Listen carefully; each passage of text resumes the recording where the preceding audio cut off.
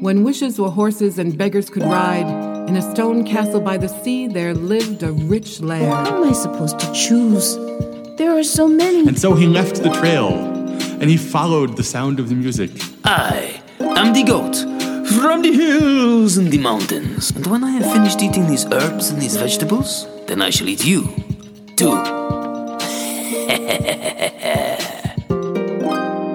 Once upon a time, and welcome to the Story podcast. I'm your host, Isabel Hauser, and I have some stories for you. This is a podcast to hear traditional stories told by some of the best storytellers in the world. It will take you to long ago and far away, and will bring you back safely. Earlier this year, I had a whimsical encounter with an autumn elf in the forest near my house. I told you all about it in the episode Monkey Business on September 2nd, and ever since, I've been wishing to encounter another one, but so far, I was never so lucky. Now, one morning last week, I went out to get the mail. The picket fence around the garden was wearing thick hats of snow, and the trees on the mountain looked as if glazed with royal icing. I tread carefully down the steps from the door of the house, and yet I slipped and almost fell. "Crikey!" I exclaimed, just catching myself. "I'm sorry," I heard a feeble voice. "What?" I asked. I couldn't see anyone. "I'm sorry."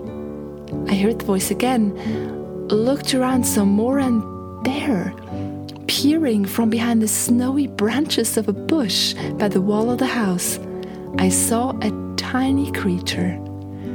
It was the size of a squirrel, features pale as porcelain, and with just a blush of red on the cheeks. It was wearing a light blue coat with matching trousers trimmed with fur, and soft, fur-lined boots. Perched on its head was a mighty fur-trimmed pointy hat. The shock from my almost fall dissipated immediately, for what I believed I saw was one of the elusive season elves. "Are you a winter elf?" I asked. It nodded and beckoned me to come closer, as if scared to emerge from behind the bush. "Cats," it whispered, casting a suspicious glance to the left, right, and back. I approached the elf and crouched down. The first teller for this episode is Dawn Nelson, also known as Dee Dee Storyteller. She is a UK-based storyteller who believes that one way to reconnect to the earth is through story. This is why she offers the wonderful Patreon project Rewild Yourself Through Story. One reward is a monthly illuminated tale, an audio-recorded story with an associated coloring sheet for a mindful moment with the story. You can find out more on her Patreon page, patreon.com/DDStoryteller. And there is indeed a coloring sheet for the story that she's sharing on today's podcast, The Cat of the Dovrefell.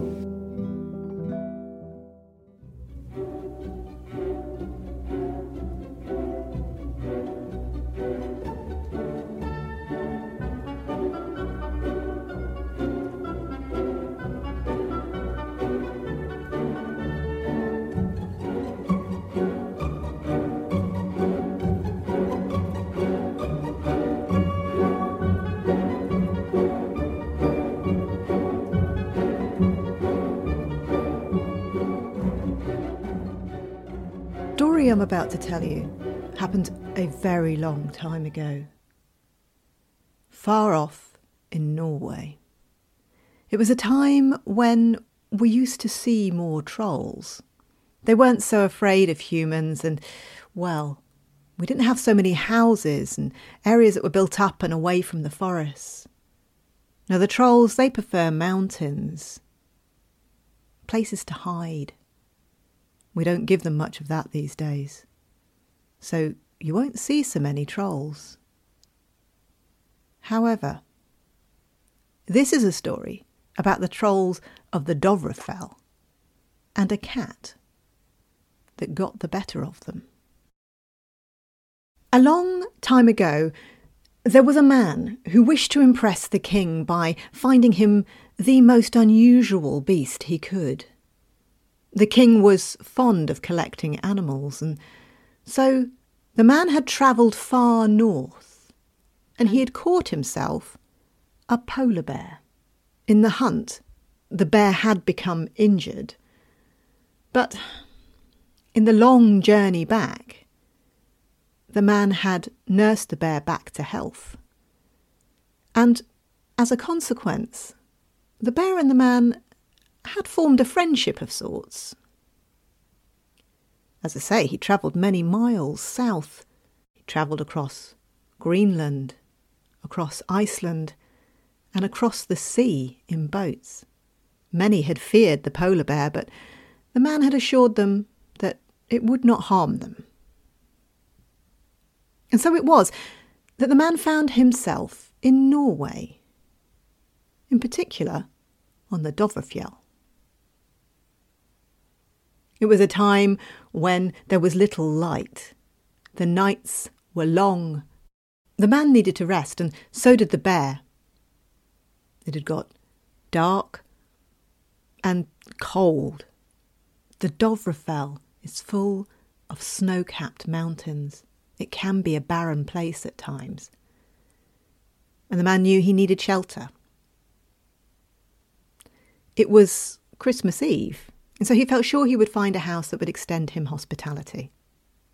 And in fact, he did eventually find one house tucked amongst the mountains. There was light in the windows from the fire, and so he went and knocked on the door. The man who lived in the cottage introduced himself as Halvor, and the man with the bear asked if he may have some shelter and perhaps a little food for the night.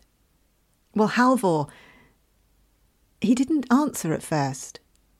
Instead, concern and perhaps even what might be considered fright came across his face.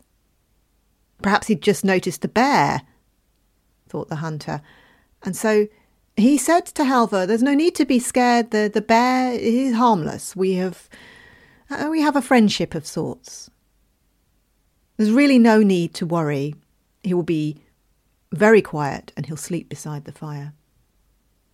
"Oh no," says Halvor, "you mistake my fear for myself. It is not, it is fear for you. For on the Dovrefell, on Christmas Eve night, there comes down the hill a band of trolls intent on causing mischief wherever they go.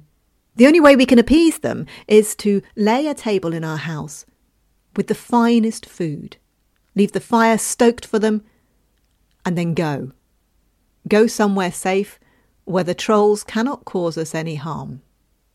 I fear for you and your bear, for these trolls, well, they are trouble. Trouble like nothing you've ever known, and I'd be surprised if you survived the night." The hunter, he pushed aside Halvor's concerns and he said, No.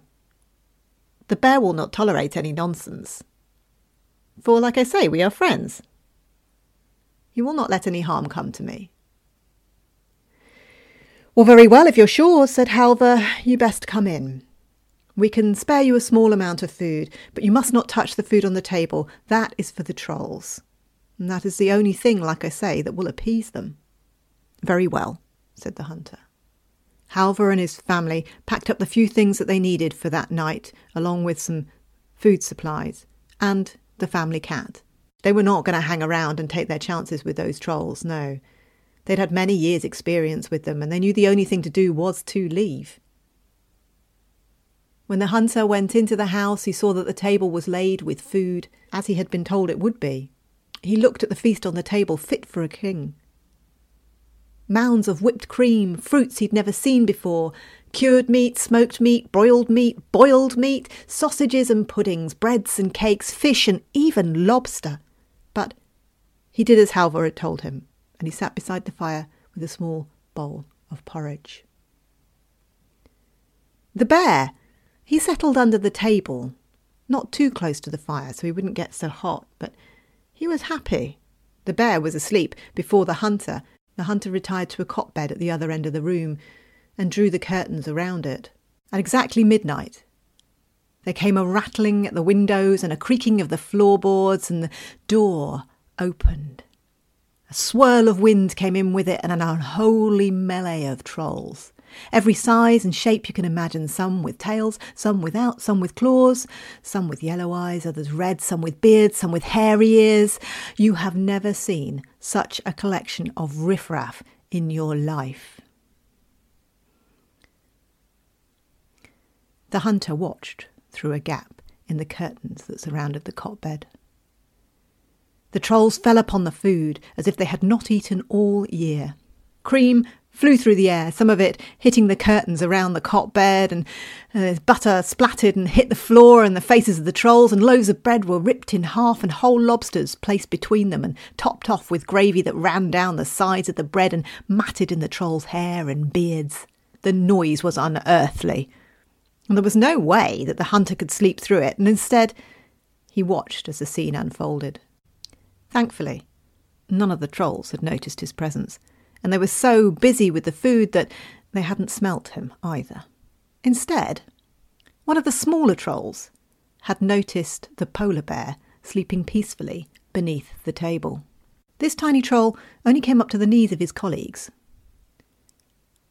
The reason this troll had noticed the polar bear is because he was about eye level with the polar bear's soft, wet nose. He leant forward, peering at the bear, and he reached out a bony finger, disproportionately long for the hand. And whilst the other trolls were packing food into their mouths, scoffing and slavering and chomping their way through the meal, with one long, sharp nail, the tiny troll poked the bear on the nose. Nothing happened.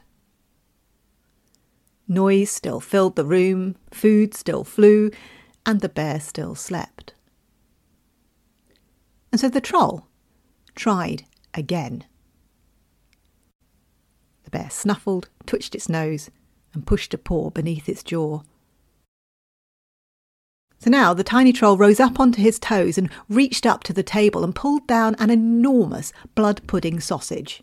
Raising it in both hands above his head, he brought it down, wallop, on the bear's nose. Well, the bear slowly opened one eye. He saw the small, wizened troll waving the blood sausage, and he heard it say, "Does Kitty want a sausage?"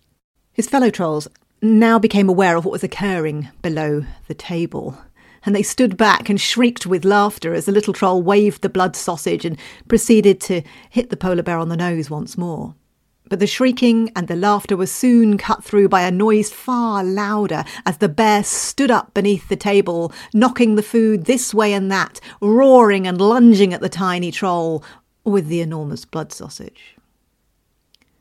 Its huge paws bowled over the trolls as they scrabbled to leave the house, taking what food they could with them, as well as that was already in their beards. Their screams and chatters could be heard all the way up the mountains of the Dovrefell, well into the dawn. And the hunter, who had watched the whole thing from the cot bed, chuckled heartily to himself. Once the trolls had gone, the hunter and the polar bear slept again. And after a good night's rest, they left the cottage and continued on their journey. Halvor and his family returned about midday on Christmas Day, and they found the house in the mess they expected, but there was certainly more food left uneaten than they expected. But they thought perhaps maybe the trolls weren't as hungry this year, and they got to scrubbing the cream off the walls and washing the curtains down by the river, making sure that the butter didn't slip anybody up on the hearth tiles, and pulling down meat from the rafters.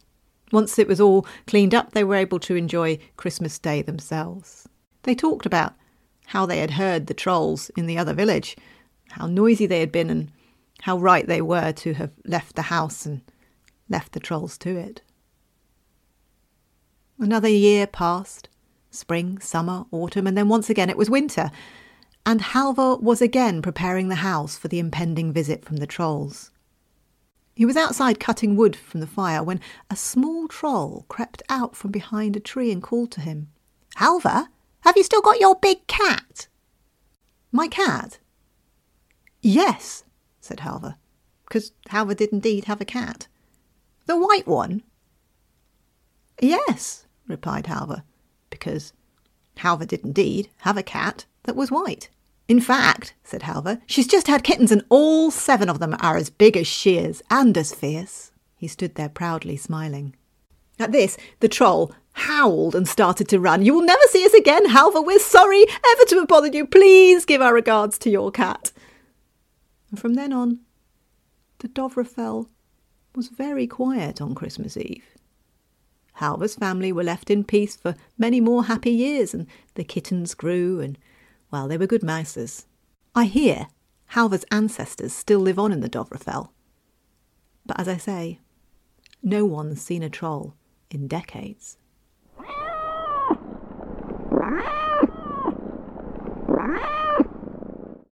I hope you enjoyed this story.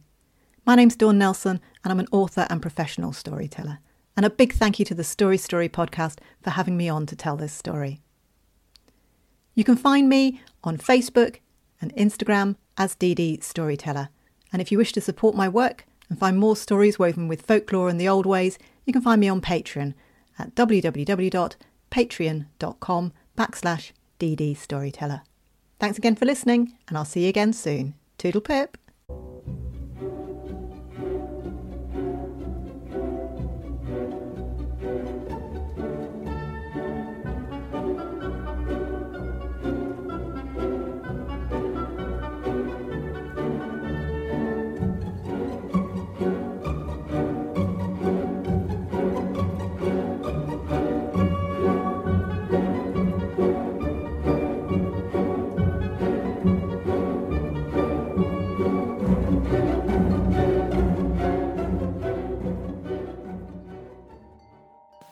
The fairy tale sponsor for this episode is Mythical Creatures Refuge at the North Pole. Mythical Creatures Refuge at the North Pole is a sanctuary for magical creatures of the world to gather and live in peace. As the world changes and the magical creatures' natural habitats are threatened by city sprawl, social media influencers, and above all, non-believers, Mythical Creatures Refuge at the North Pole provides a place for all to come and live in peace. From kelpies to centaurs, muses to mermaids, and orcs to ogres, all have their own special place to live and thrive. This refuge is managed by a division of North Pole elves who do the feeding and the care, as well as making sure that they don't eat one another. During this giving season, we ask that you donate to this worthy refuge. Donations come at various levels, tailored to suit all incomes. From bowls of milk left outside for migrating pixies, to adopting patronage for a creature to cover medical bills or the building of species-appropriate housing, up to contributions to the fund invested in education for non-believers, just check out mythicalcreaturesrefuge.np to make your choice. And remember, saying I believe is free, and every time you do that, a fairy gets back her wings. With every donation, you enter the annual raffle with exciting prizes, up to and including a working holiday at the refuge. So you're signing yourself up for a once-in-a-lifetime adventure while also helping those in need. Wait no more and make your donation now. Mythical Creatures Refuge at the North Pole, where mythical creatures still roam free. For this episode, we have not one, not two, but 3 wonderful new patrons. And like all supporters of the arts, they have a unique magical ability. Christine Homan can turn water into whichever festive beverage you desire. Spiced hot cider, gingerbread latte, eggnog, or hot chocolate with whipped cream and cinnamon. Mo Reynolds has the magical ability to turn the howling of icy winter gales into beautiful music. So even if the surroundings are not festive at all, your mood certainly will be. Brady Esterbrooks has a magical tin with a never-ending supply of holiday cookies. From sparkling sugar cookies to joyful gingerbread men and yummy peppermint biscuits. Now imagine if we could get them all together in one cottage, what a magical holiday party we would have. A big thank you to all the patrons who make this podcast possible. You are the glint of moonlight on snow on our dark winter nights. And now I have some really exciting news that I've been busting to share with you. Lean closer. Closer still. Now. Story Boutique, the online store for the podcast, is open and patrons get 10% through the rest of the year. Story Boutique is the place to find t-shirts for kids and adults, tote bags, magnets, magic cups that reveal the logo of the podcast when filled with warm water, and a lot more. The items that you can find in the boutique show both the classic show logo of the princess wearing headphones, as well as the delightful fairy tale sponsor images. Take a look at storyboutique.com. I already have, and my shopping cart is full to the brim with podcast goodies. We really hope that you'll enjoy this brand new way of connecting with the podcast and sharing its wonders with the world.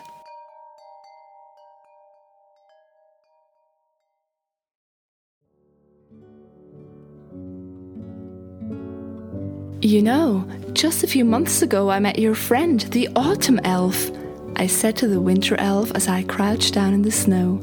It was such a magical encounter and I was so hoping to meet more of you. Could you tell me what Winter Elves do? The elf gave an almost proud, dignified nod. We do many things, it said. Some jobs are very hard, you know. But as children, most of us start out by minting snowflakes. There are so many needed each winter, and it's fun. Some of us stay on and become master snowflake makers. Those would be the ones that you're able to catch individually to admire their perfection. And that's a really hard job to do. Another hard job is painting ice flowers on windows, but I'm afraid this is a dying craft. Now, the windows are rarely cold enough for the flowers to actually stick. But there's so much other work to do. Excitedly, the elf went on to tell me about the icy powdered sugar that they dust on the trees and fields in early winter to get them used to the cold. About the elves who sprinkle sparkles on freshly fallen snow to give it that extra glint. He told me that the stronger elves have the task of freezing over waterfalls, rivers and lakes with their icy breath alone. Speaking of ice, I said, was it also thanks to you that I almost fell just before? I had meant it half as a joke, but the Winter Elf nodded solemnly and glanced at the bucket by its feet. It was filled with a light blue liquid, and a broom-like contraption was sticking out of it. Yes, it said, you humans always rush through life, and winter really is a time to slow down and look inward. Since you don't do it on your own, we want to help you with that. I didn't know what to say to that. The elves had a point. I will try to be more mindful this season, I said. Will you, in turn, promise me not to put ice on my doorstep again? The elf smiled and nodded, and we parted. I have slowed down my pace since the encounter, and as a practice of mindfulness, I have started to prepare a saucer with a thimble of milk and half a biscuit every night, putting it out beneath the bush by the side of the house as a snack for whatever elf was on duty that night. And I'm already crossing my fingers that come springtime, I will meet another one. The second teller for this episode is Cooper Brown, a Colorado-based storyteller and performer. Cooper discovered his love for storytelling as a child growing up without a television, and first started out as an actor before turning to storytelling. He was featured at the National Storytelling Festival on the Exchange Play stage, and together with our Rachel Ann, he runs the popular storytelling show Stories with Spirits. In this episode, he shares the tale of The Solstice Badger, a story written and illustrated by Robin Fadden, available for purchase on Amazon. Once, long ago, when the world was young, it was always summer. And the sun walked slowly each day across the sky and looked down at the first creatures as they lived their lives. As they loved and they laughed and they hated and they went about the business of life. But as the years passed, the creatures looked up and they saw that the sun's head hung low, that he walked slowly through the sky, and they began to whisper to one another, wondering what might be wrong. There was a day when the sun stepped over the western mountains that his sister the moon called to him across the sky, "Brother, what ails you?" And he looked up at her with tears of fire in his eyes. "Sister, I am lonely. The creatures of the world have friends, they have enemies, they have families. I have you, but we speak so briefly. Across the reaches of the sky, you have the stars and the sea, and I have no one. And I am lonely." With that, he disappeared over the mountains, and that night the moon spoke to the sea in the secret language that they share. And the sea, it spoke to the fishes, and the fishes to those beasts of the land that came to the water's edge, and the beasts of the land to the birds of the air. And by the time the sun stepped foot into the sky again, all the creatures of the world knew that the sun was lonely. And the eagle, the chief of the birds, she called her people together in a great circle, and they squawked, and they talked, and they twittered, and they chirped, and she held up her wing for silence. "My friends, if any are to reach the sun, to be his friend, to bring him companionship, it would be one of us. Who will go?" And the first raven, she stepped forward. Her wings were as white as clouds. "I will go." And she beat her wings up and up and up and up she flew, and the sun, looking down, saw that speck of white growing bigger and bigger and bigger, and his heart gladdened. Someone was coming. As she drew close, he saw her wings beat laboriously, her breath pounding in her chest, and he held out her hand. She sat upon it, and he saw her wingtips begin to smolder. His heat overwhelming her, she bowed her head. "I have come to you." And he smiled. He smiled down at her. "Thank you, little sister, thank you. But you cannot stay. My heat will burn you to ashes. Please, please go and save yourself with my thanks." He brushed her away. She fell away from his heat, and she looked down at her wings, black now. She circled down and brought the news, and in the days that followed, the osprey and the eagle, the wren and the swallow, each in turn tried. The little hummingbird beat his wings so hard his red breast has been red ever since. But each in turn, those that could reach the sun, none could stand his heat. And his head bent low again. Now you might suspect, and it is true, that there is a river that runs west to east beneath the earth. And in that river the sun and the moon, they sleep when they are not in the sky. And there came a day as he floated in that river, the sun looked up, the caverns above him, the earth around him, and he stepped from the water and sat there on a ledge, and his tears burned as they struck the ground. And then he heard a voice. A little voice from beside him. What is wrong?" And he looked down. There was a creature he had never seen before. It was small and gray, a black face with a white stripe. Little one, be away with you. My heat will destroy you. None can be near me." "No. I have plucked jewels from the heart of our mother, and your heat is warm and kind, and it will not harm me. I think you must be the sun. I hear when I listen the upper world, the creatures speak of you. I am called Badger." Would you like tea?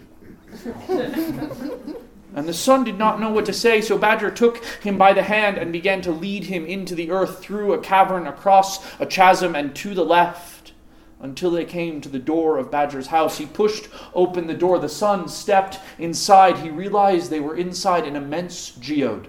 It was hung with gems, beautiful things that when his light caught them, the crystal and the facets sent rainbows around the room. Badger seated the son at his table. He brewed him a tea of mushrooms and roots. Tell me what is wrong. And the story came out of his loneliness, of watching the creatures of the world at their doings. And they spoke long into the night, until at last Badger realized the time. They will miss you in the sky. And the sun fairly raced down the river up into the sky. And if he was a little late, the animals did not notice, for his head was high and he shone brightly, and they were certain that he had found a friend. That day he walked quickly across the sky, thinking on his new friend what stories he might tell him. And when he came to Badger's door that night, he told him of the upper world, of those creatures that Badger had only ever heard through the earth, the otter and the adder, the vines and the trees, the wasps and the beetles, of their doings and their living. And again Badger had to remind the sun, and again he rushed into the sky, and this came and went. Late nights they sat. Badger told the sun of his delvings deep into the earth, of the gems he found there, of the fire spirits that danced on the blood of the mother. And each day the sun rose later. He walked quicker across the sky, and he did not notice that the world below was changing. The leaves, they grew brown and they fell away. And the trees stood bare, and they bore it patiently, as trees always do. But the little creatures that lived within them began to shiver as the winds grew cold. Frost formed in the air and fell as snow for the first time. And there came a day when the sun came to Badger's door, and Badger stopped him. Something is wrong.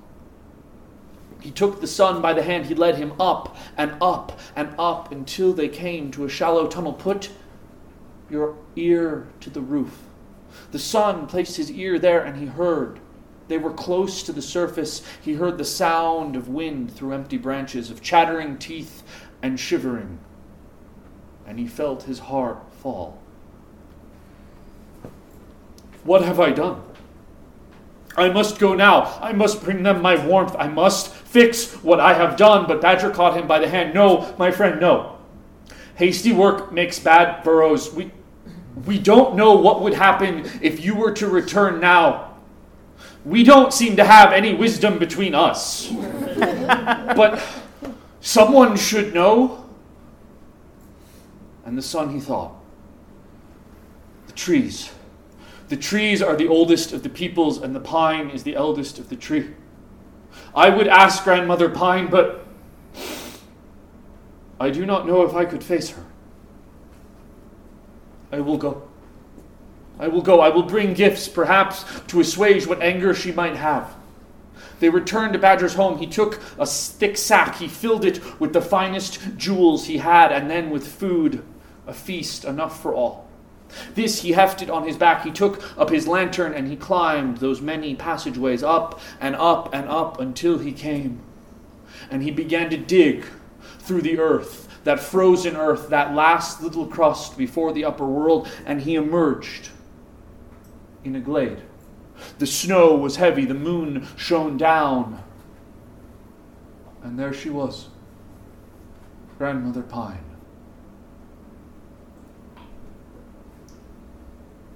Little creature that befriends the sun, you come to me now. I have not seen you before, but I have felt you tunnel about my roots. Please, we did not know that our friendship would bring this. My friend is sorry. If he returns now, we'll all be made well. If the sun were to return to his former ways, All would be washed away in flood and chaos. Please, tell me what we must do. I have brought you gifts. He opened the bag, and the light of the moon and his lantern caught the facets of those gems, sending them across the snow. Gifts for which I have no use. What must be done is this. The sun must return as he left, little by little, until the days are long once more. Thank you. Thank you. I will tell him, though I will miss him. And Badger turned to go, but as he did, he felt the pine shrug. The snow fell from her branches, the snowflakes paused and ceased to fall in the air. It was as if the world itself held a breath. My roots are on the pulse of our mother, and I speak with her voice now. The sun must have a friend, and you, little one, must be rewarded for your kindness. The mother welcomes in these dark times, and will call them winter, and it shall be thus. For 7 passages of the moon, the sun will spend less time with you each night, walk slowly across the sky, and the sun and the warmth will return. But then for 7 passages, he will return to spend his nights with you until we reach this darkest, longest night of the year. Thank you. Thank her, thank you. And I swear to you that I will return on this night every year with gifts for all the little creatures that bear patiently the dark and the cold, that there is joy and warmth even in winter. Will you tell them? She bent her great head, and he placed his lantern there in her most utmost boughs. When she stood, a new star seemed to burn on the horizon. The creatures saw it and began to move towards that glade, and when they arrived, they saw that Badger had been hard at work. In the boughs of the pine he had placed all the jewels he had brought, and the light of his lantern and the moon, they caught those and sent rainbows dancing around the glade. He had laid out the food beneath her, a feast enough for all. He waved his goodbye and disappeared beneath the earth. And so it has been, from the old days till now, that the seasons turn on the wheel of friendship. And there are those days when the sun spends long days in the sky, and he waves to Badger as he floats beside him in the river beneath the world. But then he returns, and the two drink tea late into the morning, and the sun fairly sprints across the sky.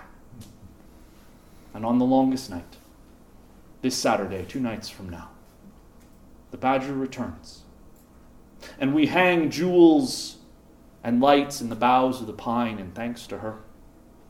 And he brings those presents to all the creatures that bear the cold and the darkness, that there is warmth and laughter even in winter, as long as the solstice Badger keeps his promise. And he always will. Thank you for listening to the Story Story podcast. Show the love. Find DD Storyteller at ddstoryteller.co.uk and Cooper Brown at storycrossroads.org. Tell them you heard them on the podcast and now want to hear them tell more stories. We are still in strange times for performing artists, and art is still needed more than ever.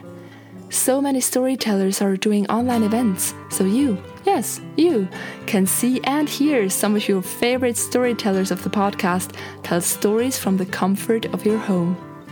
These may be different times, but the opportunities to connect with the magic of live storytelling are abundant. Go find your favorite tellers from the podcast and discover what they can bring to your home. You can connect with the podcast and Rachel Ann on Facebook or Instagram at Story Story Podcast or Rachel Ann Harding, and you can find me at isabelhauser.com. You can see the delightful fairy tale sponsor ads on the Story Story Podcast Instagram and Facebook page. While you are there, let me know the favorite story you have heard or the favorite stories of your childhood. Who knows? Maybe you will hear them here soon. The beautiful brains behind the fairy tale sponsor was Rachel Ann. The inspiration for the true fairy tale was a story I wrote for a previous episode. The music is by Poddington Bear. This podcast is made possible by patrons like you. Consider becoming a patron or joining the mailing list to get podcast goodies or writing a review on Apple Podcast. This helps other story lovers find and enjoy the show. You will hear more stories next week, but until then, live happily ever after. And Mary Kate opened up the door, and there, on the doorstep, wrapped in his own blanket, was her baby. And to this day, Anansi spins webs so that he can catch the flea, the fly, and the moth that got away. If you go down to the lake on a clear day, when the water lies as calm as a sheet of glass, you can still see the rooftops of the castle glittering in the sunlight. And if you listen really closely, you can even hear the festive music